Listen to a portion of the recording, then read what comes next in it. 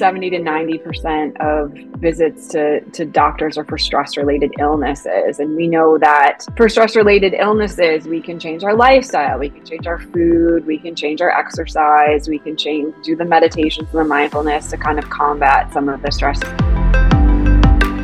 As you're moving through those things, you may find that you get to a point where things aren't working anymore. You're on 6 different medications, you're still suicidal or not losing weight because the weight isn't physical. It's like just this psychic, energetic heaviness. Welcome to the Mindfulness Experience podcast. My name is Keith Fiveson.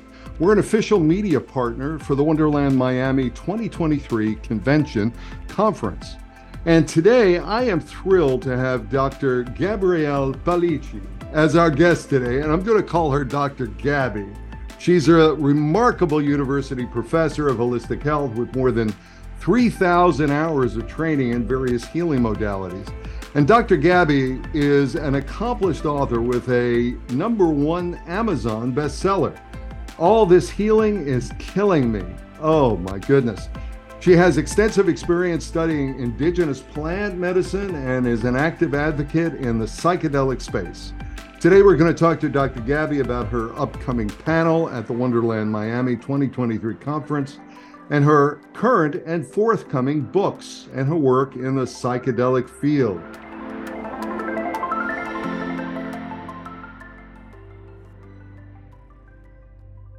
All right. Hey. Dr. Gabby, welcome. How are you? Thanks for that amazing introduction. It's so fun to be here with you, Keith. We're going to have a good time together. I hope so. That's what this is all about. I mean, really, if we're not having a good time, what's the point? Go home. Especially in psychedelics, right? Yes, absolutely. So congratulations. You've got this panel coming up at Wonderland Miami. That's November the 9th through the 11th. And I'm very excited for you. What topics are you going to cover, and why is your topic relevant for today?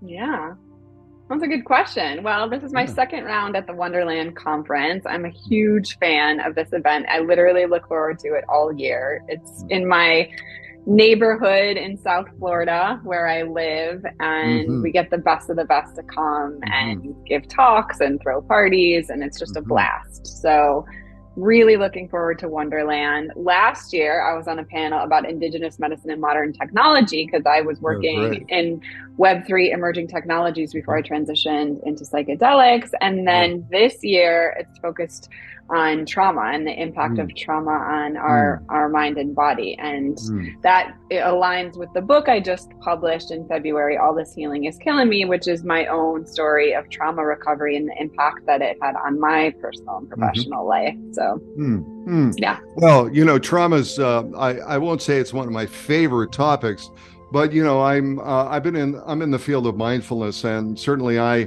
come from a dysfunctional family, and we all, I think, have trauma. We're born into a traumatic world, whether or not we like it or not. And, it's implicit, explicit. But how does that relate to, psychedelics? And how does it relate to, your panel? And what are your thoughts about that? Yeah. I also find trauma to be a very interesting topic. I used to feel a lot of resistance towards it, but it's become such a valuable asset, if I can say that. It's been something that as I've unpacked trauma, I've learned a tremendous things about myself, and then I've also acquired a lot of gifts to be able to support other people on their healing journey. So it really has, as difficult as trauma is and trauma recovery, it's really been a way for me to create more purpose in my life and to support other people who are having difficult experiences. That being said, the way that it relates to psychedelic in my own life is that if you read my book, you'll read that I tried every single possible healing modality on the planet in my own journey. All the yoga, all the meditation, all the psychotherapy, all the pharmaceuticals, EMDR, all the things, right? I tried all the things. Right. And cumulatively, they definitely had a lot of impact. As you get towards the end of the book, you see that I had a lot of breakthrough and was really able to clarify a lot of things and overcome a lot of things. However, even at the conclusion of that part of my journey and that part of my story, there was still more to unravel and purge and heal. I was still, I still didn't feel that sense of wholeness. There was some integration that needed to be done. And that's when I serendipitously started working with the plants. I studied with the medicine woman in New Mexico and another one in Guatemala, and completed some herbalism and plant medicine trainings. And it was really in the engagement and the integration of these plant medicines into my life that I found that sense of wholeness that I was really looking for. So for me, that's how I ended up in psychedelics, was just looking for tools for my own physical and mental health. And then once I had that experience, I really wanted to share it with others, and I started speaking and presenting and working in the industry. I think that's really wonderfully well said, and I'm so excited for your journey. Because so many people, we talk about mindfulness and we tell people, okay, sit down and, breathe, learn how to breathe. A lot of it is on the breath. A lot of it is on, the somatic area. But, when you're in trauma, that's not easy. You can't do that, because all your foot wants, you don't want to go on the brake. You really just want to have your foot on the pedal, or you don't even want to put your foot on the gas at all. You just want to be left alone. So this sounds like a real reboot for you. Is that what happened during your own journey? Yeah, it was a regeneration for me. I really needed to rebuild myself from the inside up because, as you learn in my story, I grew up in a home with domestic violence and addiction and mental illness and all kinds of terrible things. And I carried that with me for a long time, had a lot of complex post-traumatic stress disorder type responses, panic attacks, all that stuff. And once I sort of cleared out a lot of that emotional energy and dealt with a lot of those relationships and stuff, there was a rebuilding that needed to happen. There was a regeneration that needed to happen inside of me. And that's where I really feel like I've become integrated and interwoven with nature around me. My eco-consciousness really expanded. I felt more present than I've ever felt in my life, because one of the trauma responses is always fight or flight. You're always hiding or escaping or running away or distracting yourself or working too much or eating too much. And I don't have those types of cravings and distractions in my life anymore. I can be really present. I can be at peace. And that's a new experience for me, that a lot of that I attribute to working with the plants. Amen. Amen to that. Or a woman. A woman. Way to go. Way to go. So I really love that. And that whole neuroplasticity, neurogenesis, the ability to reconnect and really be present to who you are, mind, body, spirit, the whole 9 yards. I love that. So you've written this book as well, and your current book is All This Healing Is Killing Me. Can you talk a little bit more about that? You referred to that, and there's this dark side of wellness, of the wellness industry. Can you elaborate maybe on some of those issues that you've identified and your approach to really addressing them? Yeah. I think one of the things that I was aware of in a superficial way or a theoretical way on my own healing journey was the idea of shadow, or the idea of stuff that was there in my psyche that I wasn't really dealing with. But it didn't really manifest and become present in my life until I got into my 40s. And I had repeated patterns so many times that I could no longer blame it on other people. And it was like, oh, I'm doing this. Clearly there's something inside of me that's doing this. And that confrontation of my own shadow and really looking at what was lingering there, what needed to be resolved, was a significant part of my own healing. And I think with wellness, there's a couple of things that happens. I've been working in the wellness industry for 2 decades. There's something called spiritual bypass, where we use a lot of these things to just kind of get blissed out. We breathe a lot and we ayahuasca a lot, and we sort of are in this kind of transcendence, and some of that has value, and I've used all those tools as well. But some of the deeper work is a lot dirtier than that. It's a lot messier than that. It's like kind of getting into the guts of things. And one of the things I tell people is like, you got to get in there, but then you also have to create space for play and for joy and for pleasure and these other things. My story, All This Healing Is Killing Me, is like just being in this repetitive healing cycle for so long didn't create a lot of space for that joy and for that pleasure, you know? So I think that there's a balance that we need to have there as we are pursuing, you know, the self-actualization and self-healing and things like that. Yeah, it's very interesting, isn't it? Just, you know, the whole aspect of vulnerability that, you know, we can't, like in society, you know, this stretch or this race for perfection when, you know, we're all just human beings having a, you know, or spirits having a human experience. And that's not easy. It's sticky, it's ugly, it's messy.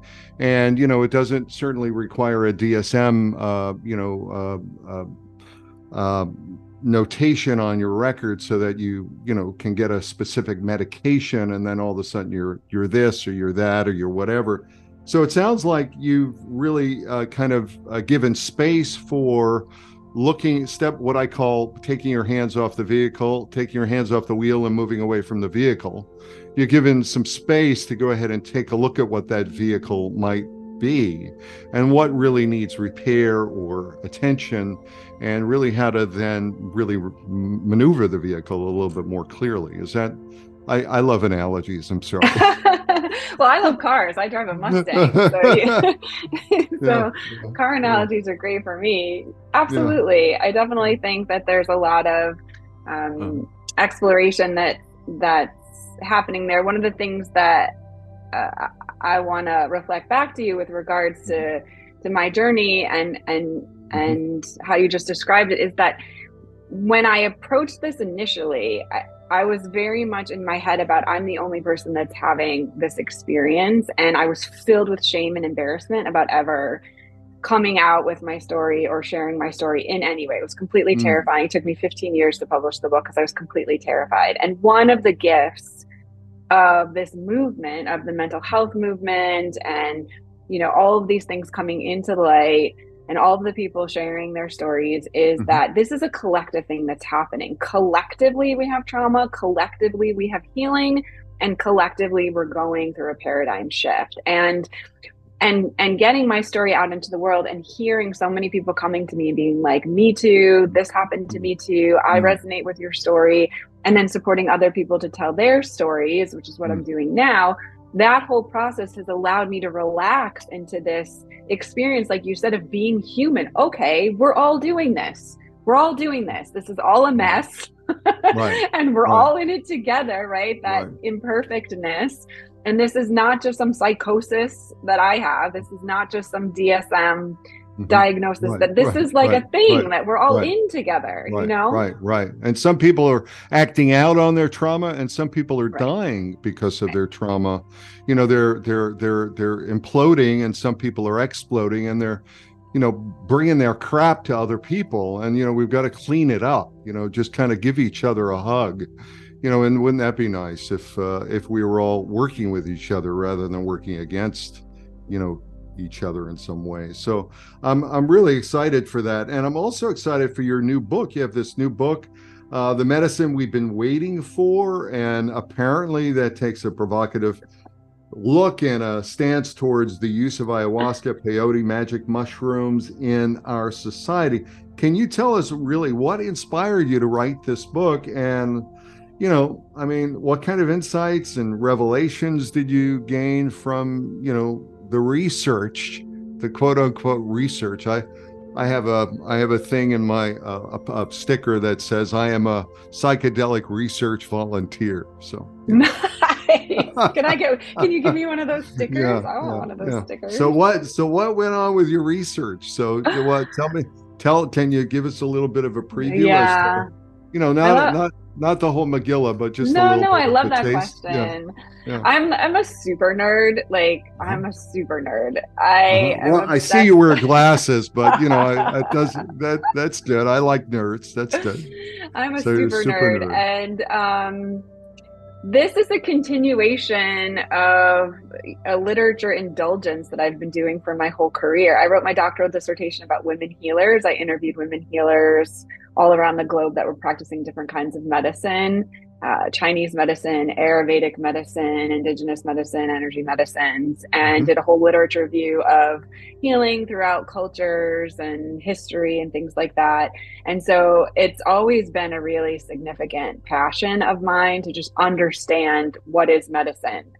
It's always been something that keeps calling me back. And I had the opportunity to study with some of these women and to explore some of this medicine. And it threw me into the rabbit hole of all the books and all the literature and all the stories about ceremonies of people throughout time that are shifting their consciousness to tap into spiritual wisdom and the sentience of nature. Like, I firmly believe in a deep intelligence in nature, and that different elements in nature have different kinds of sentience and different kinds of intelligence. And I knew of that kind of in the Carlos Castaneda kind of, shamanic type story, but I never had a kinesthetic, visceral experience of it until I was working with the plants. And so this second book is really about the story of meeting those kinds of intelligence, integrating them into my own life, and then the way that it changed my own consciousness as a result of exploring that. Yeah. Were there any specific sort of experiences that might stand out that you kind of pointed out in the book? Maybe, a story, maybe a short, kind of perspective that might give us a little bit of insight? Well, it all started when I unexpectedly met peyote in New Mexico. I was doing volunteer work. I was building homes and I was working on farms during the pandemic. And I was living on a property and studying with a woman. And I knew she was a master healer and teacher. I knew that she had various degrees in naturopathic medicine and herbalism and acupuncture and all the things, but I had no idea that she was working with plant medicine. And then one day she asked me to prepare these small cacti for ceremony and, peel off the bark and take care of them and I like literally didn't even register at first that what I was invited to do. And then she explained to me what it was and then invited me to microdose on it. So I was microdosing on peyote for a few months while preparing it for ceremony and while learning about a gazillion other things. And I had this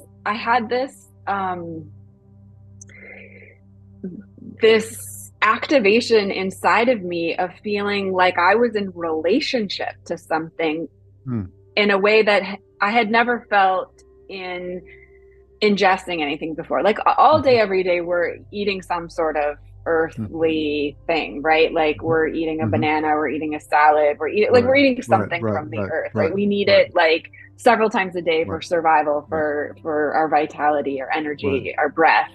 And I never had that relationship with it. Like this thing is alive. I never had that connectedness. And the peyote in the ceremony and in the microdosing and in the preparation of it, all of a sudden it activated all my senses and my awareness to the aliveness of things and this reciprocity of what they were giving me and then what I could potentially give in return in that relationship with that plant. And so I just had, and that then just became sort of a ripple effect and snowballed into seeking out, well, how do the fungi work and how does the vine work and how do, and just spending so much more time listening to the plants around me and appreciating the nature around me and feeling just like a new human as a result of this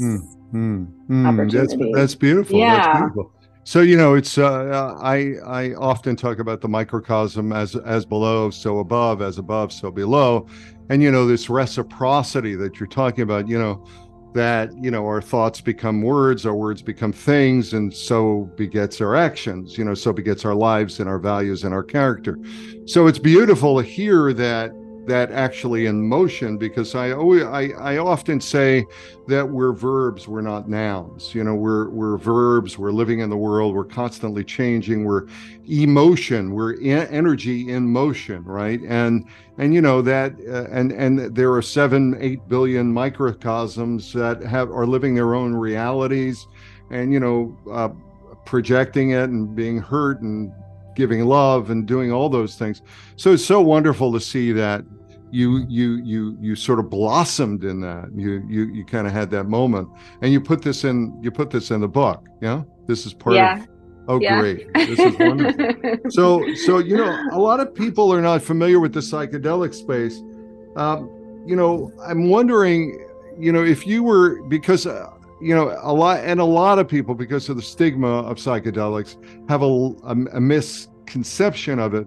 And what we're talking about is entheogens for the most part. We haven't talked about the man-made psychedelics. We haven't talked about ketamine, LSD, MDMA, and there's a host of other, chemicals as well that we can kind of go into. Do you have a perspective around the psychedelics field and the use of the word psychedelics versus plant medicines or entheogens, or any sense of that there's a shift in understanding that it really is more plant medicine versus quote unquote psychedelics? Or do you just think it's kind of boo-hoo?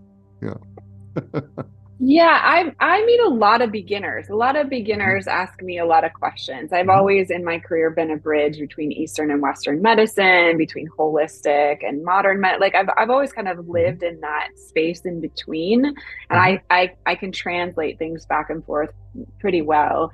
And I think the most important thing in the conversation is why use these things, and then I'll kind of answer your question about synthetic versus natural. The why is the amount of stress and the amount of illness that we're facing collectively, right? It's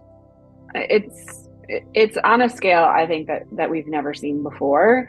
And we know that 70 to 90% of visits to doctors are for stress-related illnesses. And we know that for stress-related illnesses, we can change our lifestyle, we can change our food, we can change our exercise, we can do the meditations and the mindfulness to kind of combat some of the stresses. But we also know that a lot of this stuff, as it goes unaddressed and unresolved, it becomes cumulative, right? And then we start to have all this inflammation, and then we start to have chronic pain, and then we start to have chronic illness, right? Because it was something that you really need to manage 100%, right? So as you're moving through those things, you may find that you get to a point where like things aren't working anymore. You're on 6 different medications, you're still suicidal, or you're going to the gym every day, you're not losing weight because the weight isn't physical, it's like just this psychic energetic heaviness, cortisol buildup, right? So most of the people that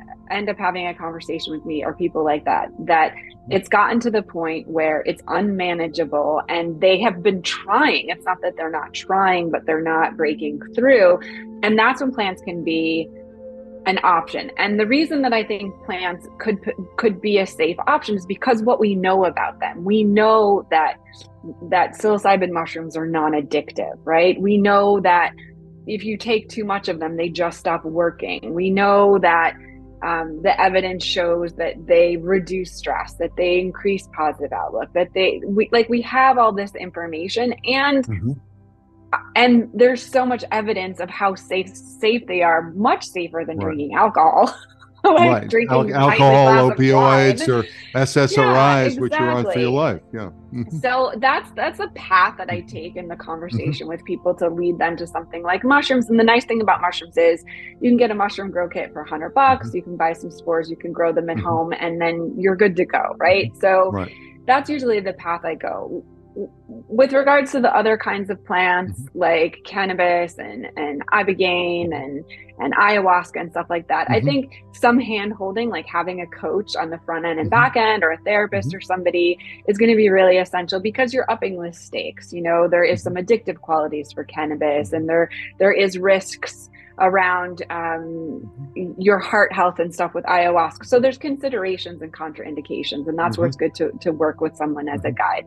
When we get to the synthetic side of things, the best conversation I've ever had with regards to that was with a woman that I met at a psychedelic conference who started a biotech company, and she's a huge advocate for moms on mushrooms and all of these things. But what she said was, at the scale that we need these medicines, I don't think that just, people picking mushrooms is going to do it. Like, at the scale that we need them for really that collective transformation that we're all sort of hoping and praying for, having some of these synthetic medications is really going to allow that distribution, especially if it's like something covered by insurance or things like this, where people can actually get access to it. Right. And I felt like her argument was really rational and really heart-centered. It was something that I could resonate with. And myself, the only synthetic medicine that I've tried is the ketamine. I did the ketamine protocol, and I did see benefit. Like, I definitely felt the benefits of that. I don't know that I could compare. It's kind of apples and oranges. The plants more versus dissociative versus and a lot more sticky. Yeah. But I do see where the application could be valuable, how it could be accessible, how we could have that distribution, and anything that moves people in a healing direction that's safe and ethical, I think, is a good thing. So right. Now I had a patent lawyer on who's really talking about the fact that, a lot of these biotech companies, biopharmaceutical companies are popping up, primarily changing a chemical here, changing something in terms of the genetic makeup so that they could go ahead and patent it, right? And they could go ahead and then market it, because it's a lot harder to, market plant medicine than it is to go ahead and market a pill. And if the insurance companies and the research is there, they're paying for the research and the opportunity is there. I think most people, I don't know if you saw this Netflix special called Painkillers. It's about, it's about Purdue Pharma and the whole opioid epidemic.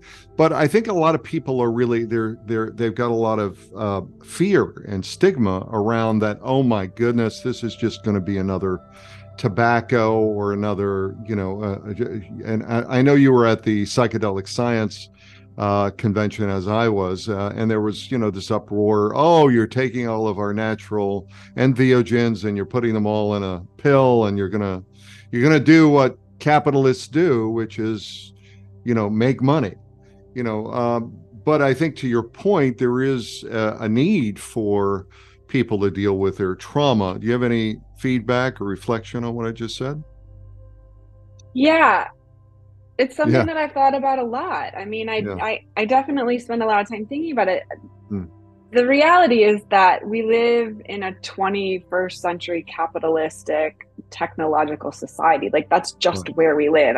The last statistic I saw, it was something like less than 1% or less than 5% of the world's population is indigenous at this point. So, like, we've just moved into the world that we're in. Like, this is the world that we're in. These are the systems that we live in. And I don't see us dismantling all of that anytime soon. I do see us shifting in consciousness and making changes to systems collectively in the same way that we make personal changes to our own life. Maybe we're more conservative in the energy that we use. Maybe we're more likely to recycle, maybe grow our own food, whatever. Like, in the same way that we make personal changes, I do see systems being able to shift and change. But this is the world that we live in. It just is. And the healthcare system is what's available to people. I did telemedicine during the pandemic, and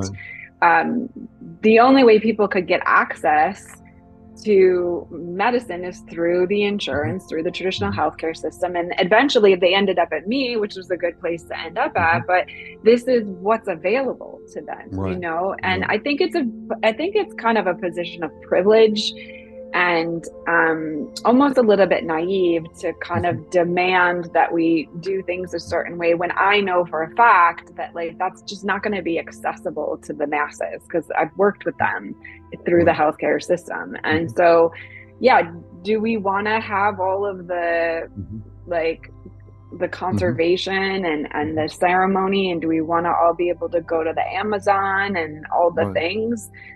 Yeah. There's a It's lot of just that privilege in that that's a today. Yeah. lot of privilege. That's a Yeah. lot of Yeah. that's not Yeah. how we're Yeah. living. We go to Walmart, we go Yeah. to Target, we Yeah. go to fast food, we Right. order things on Amazon. I mean, Yeah. that's Yeah. just the reality of how most of the modern Mhm. world, Right. you Right. know? And the socioeconomic aspects of it are, not everyone can afford it, Right. and making it more accessible and making Right. it more in a community environment. So, and also, SSRIs versus psilocybin or mushrooms. I mean, the efficacy rates are much, much higher when we start taking a look at psychedelic assisted therapy, 60, 70%, 3 or 4 times versus every single day with you know, not a lot of results, right? So, it's a challenge. It's a real challenge. So you're an advocate as well. And I can see that in our conversation, and I know you are as well. You're working with Third Wave, New Life, and the Evolve movements. What are these movements about? And for our listeners, how do they align with your values and the values that you're trying to bring into the world? Yeah. When I decided that I wanted to work in the industry, I started Mm-hmm. looking for people that I felt were in alignment, right? Mm-hmm. And the things that matter to me in this space, first and foremost, are like educating people. Like this Mm-hmm. conversation that we're having now is going to have tremendous value for people that are Mm-hmm. listening, and providing as many of those resources as possible for people to educate themselves, systems for people to connect, ways for people to talk to each other, right? Not just to listen to us like on a podcast, but to talk Right. to each other and to, Mm-hmm. gather in circles and in conversations and things like that was really critical to me. And also for people, to have a means to express themselves, like tell their own stories and create their own content and things. So I've been seeking out those types of Mm-hmm. companies and Mm-hmm. individuals. And so I landed in a couple of different places. I've been working at Third Wave for the last 9 months, building their directory of providers and their Mm-hmm. online community. And I host a monthly call in there that's free to Mm-hmm. join, and anybody can come on and they can share stories and they can ask Great. questions and things. And Mm-hmm. that's been really so valuable for me and for everyone to participate in that. And then Mm-hmm. I presented a master class called Writing as Medicine in the New Life Mm-hmm. community, Mm-hmm. and that's a way to integrate journaling and writing Mm-hmm. into your therapeutic process. Wonderful. So, from a narrative viewpoint, Yeah, you change your story, you change your life. Yeah. 100%. So Mm-hmm. had the opportunity to teach that, and I work Mm-hmm. with people one on one in that capacity as well. And then the Evolve community is an amazing community, and that's an Great. online platform that brings different communities together so that they can, cross collaborate and cross pollinate Mm-hmm. and share ideas. And we have some clients there that are developing different tools to kind of share more content and create more online courses and put more information out into the world. So like I've been so blessed to meet so many astonishing people and to find ways to take, my gifts, whatever Mm-hmm. that is, whether it's like writing or creating or teaching or facilitating, and to channel it into these communities. Mm-hmm. It's been such a blessing. Great. So Yeah. here you have an opportunity. I'm familiar with Third Wave, great organization, Yeah. also New Life and of the Evolve movements. But you're really actively involved not only with working with people on a traditional with a traditional model, but then helping them to go ahead and put their toe in the water and helping them to go ahead and use or take a dive and or help them to really understand how to swim. Yeah, for sure. So isn't that a wonderful thing? Why do you think it's so important to integrate some of the mainstream medicine with plant medicine, and maybe perhaps some of the other forms of healing like energy healing or other alternative therapy? We're starting to see certainly some of that with some very few organizations, but I just kind of like your perspective on that. Yeah, I just love integration. I used to hate the idea of integration. Like I used to have, so I don't know, I used to have so much resistance to the idea of It's integration. change. I don't want to change. I don't want to So change. weird. Yeah, that I was was like, fun. Let's go again. yeah, I kind of liked the idea of the initial roller coaster Yeah, ride of kind of yeah, like, right, yeah, having an aha or whatever, and then just going on with my day. I don't right. know. I wasn't a big fan of it until I spent, about 2 years working with the plans and integrating Hmm. the lessons from Hmm. that, which most of that for me is writing. Like writing Hmm. is my main Hmm. integration tool more so than talking. Hmm. And so until I really and one of the things that I saw was that when I wrote it, which was, Hmm. part of my process, and then I read it and then I shared it with others and got their reflection back to me, all of a sudden all these themes lit Hmm. up in the narrative and all these Hmm. insights that I hadn't quite connected those dots, Hmm. and all this Hmm. kind of, it just like locked everything into a place that I was like, oh, Hmm. integration. All of a Hmm. sudden it just made Hmm. sense to me why you would spend that time, Right. really reflecting and really, reinforcing whatever the Hmm. initial insight was so that it becomes part of you. And so I think the best analogy, since we like those, is in my yoga training, Hmm. we say that it takes 40 days to make a habit. So whenever we start a practice, whether it's Wait, wait, wait, pranayama wait, or wait. You say 40 days? 40 days to make a habit. Oh, okay. Yeah. I say 21 days Oh, and then I say 3 days to break it. fascinating. Well, in Kundalini yoga, it's 40. So you do everything in 40, Okay, like yeah, 40, 40, okay. 40, 40, 40, 40. I acquiesce. I bow down. I 40 don't, I mean, days. I Oh don't no, make I'm the, in I didn't make trouble. the I'm in rules. trouble. I'm going to But change my pattern. Okay. But if you notice that, like if you pick Yeah. something in your life and you do it Uh-huh. for 20 days or 30 days Hmm. or 40 days, you notice that you don't have to think about doing it anymore, right? Right. It's a habit. So Right. I think integration, you could frame it in a Hmm. similar way, is that you take that 20 days or 30 days or 40 days, right? Of kind of reinforcing the insight Hmm. and reinforcing those learnings, and Hmm. now really it's like something new that you don't have to revisit again, right? You've repatterned. You mentioned the Hmm. neuroplasticity, right? That repatterning is there. So now I'm a huge fan. Right, right, right, right, right, right. So back to the mainstream medicine question. Yeah. So when you start taking a look at mainstream medicine, are we really seeing any of that? Because in a lot of cases, mainstream medicine might say, well, what's wrong? Well, I'm depressed, but then they don't ever tell, like dig down to really understand the story around the depression, which is creating the depression because someone's, wife left them or someone's child died or some other issue might have happened, but they're putting them on medication. So Mm-hmm. what I hear you talking about is the power of the story, the power of reframing the story, the power of opening up to what was revealed and then articulating that and owning that in terms of activating it into your life. Very different than taking a pill. Yeah. Yeah. The first thing I'll say is that I have a lot of compassion for Mm-hmm. Western doctors. Their path is not easy. My father was a Mm-hmm. neurologist and a psychiatrist, and I have a lot of physicians in my Mm-hmm. life, and they have so many constraints. They're educated a certain way, and then they're put into a healthcare model that really limits their ability to like spend time with patients or to Mm-hmm. offer these alternatives, right? And so some of my best physician friends, they found a way to move into these other kinds of medicines. But again, because this is cutting edge stuff, a lot of that is private pay. It goes back to privilege and things that we were talking about earlier. I think one of the most effective models that I've seen is when the Western medical physicians partner with the health coaches.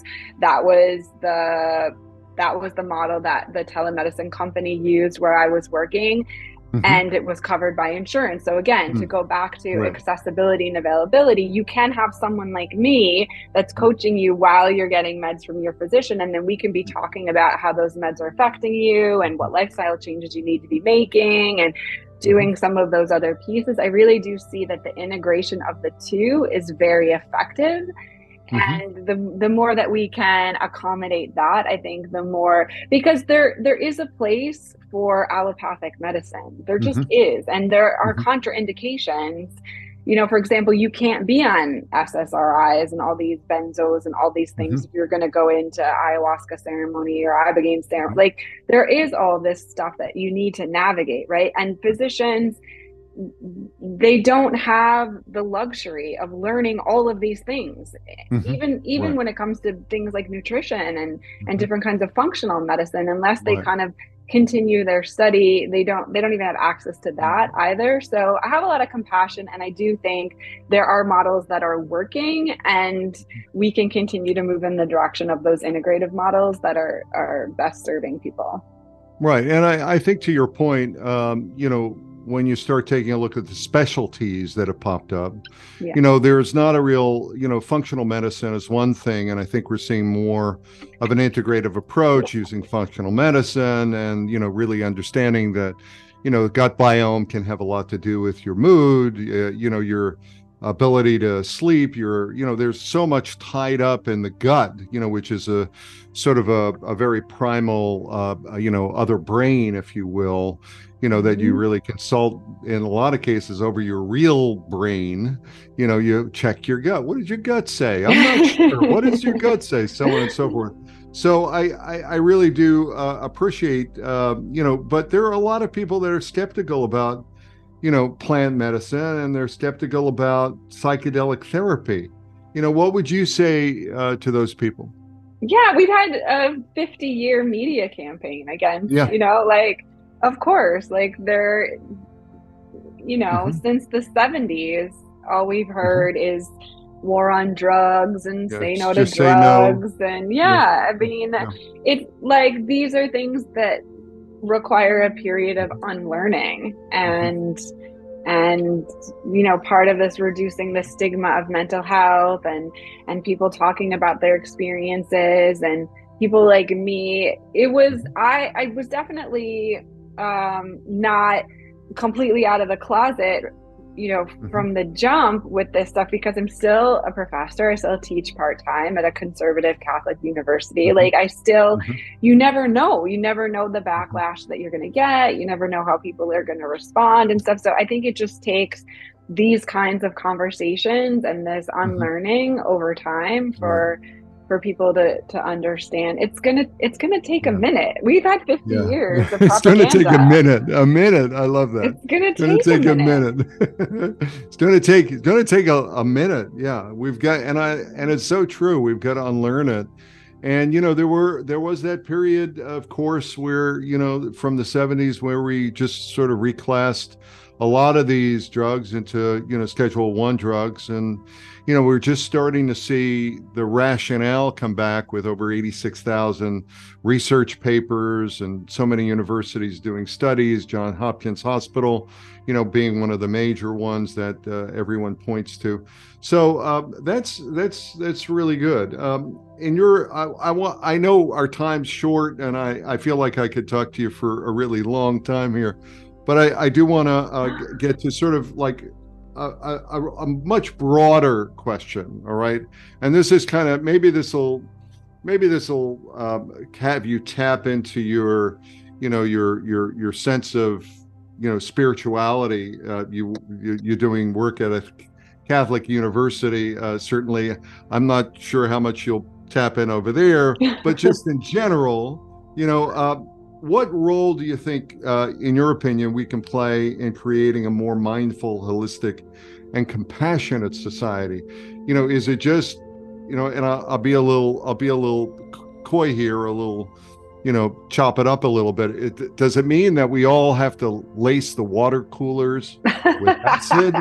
Do we,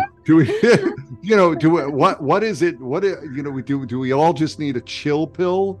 What is it? How do we create a more mindful, holistic, and compassionate society? Hmm. You're, I've got you. I It's can so see the I wheels in so motion. so one of the things that shifted so much Yeah. for me in my own journey of working with the plants and working with psychedelics is I stopped seeing the world as broken. And I stopped seeing myself as someone that needed to fix it. And I don't know how or why, and I can't really explain that to you, except that I no longer walk around with this sense of urgency of solving and fixing and shifting and changing.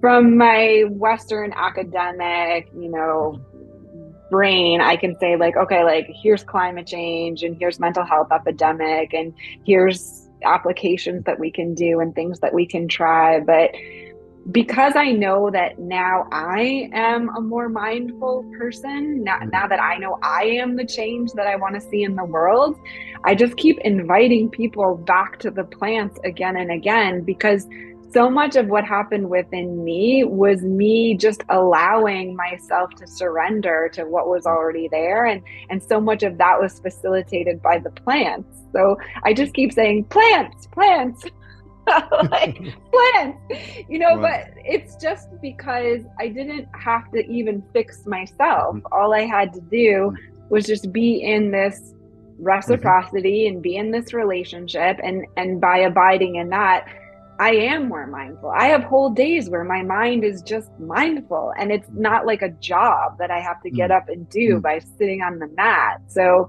that's why I just keep inviting people back to this, because it's been the most effective tool that I've used on my journey. Beautiful, beautiful. So there's that symbiotic relationship between ourselves and plants and the world itself, to Maya, if you will. There's Mother Earth, and there's this beautiful thing that happens, and this beautiful thing that's happened with you in terms of the opening and the awareness and the wholeness of being okay, just who you are, just with who you are. And, it sounds, we've used that word before, love, love, love, love, loving ourselves allows us to love others, to be that they're okay and they're not broken and they don't need to be fixed. Yeah. And I think that wholeness is contagious. I think when you're sitting in a room with somebody and they're in their own wholeness, all of a sudden you start to go, oh, like this is available to me. You start to want what they got. Yeah. That's beautiful. Well, I just really want to thank you, Dr. Gabby, for sharing your insights and your expertise with us today. Your passion for promoting holistic health, psychedelic therapy, and social justice is really, truly inspiring. And I'm really looking forward to supporting your future endeavors, really looking forward to your book. And I'm really also wishing you the best in your upcoming panel. And, how do people find out more about you, and where do they go and what do they do? Well, the big question is, are we going to hang out at Wonderland? Okay. All right. I'm good with that. They can find me everywhere, all the places. Yeah. I have a website, GabriellePelicci.com, and I'm Dr. Gabby Pelicci on all the social channels. I do free discovery calls. If anybody wants a 15-minute chat with me, you can book those on my website. Good. Well, thank you, Dr. Gabrielle Pelicci. So beautiful. Thank you. To our listeners, thank you for joining us on the Mindfulness Experience podcast. And we hope you've gained deeper insights into the healing potential of plant medicine and the power of a holistic approach to wellness. See you on the next podcast.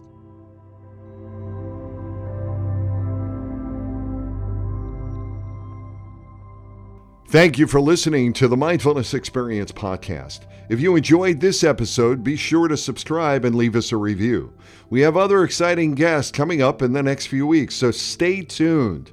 For more mindfulness tips and tricks, visit our website at workmindfulness.com. Thanks again for being a part of the Mindfulness Experience. This is Keith Fiveson.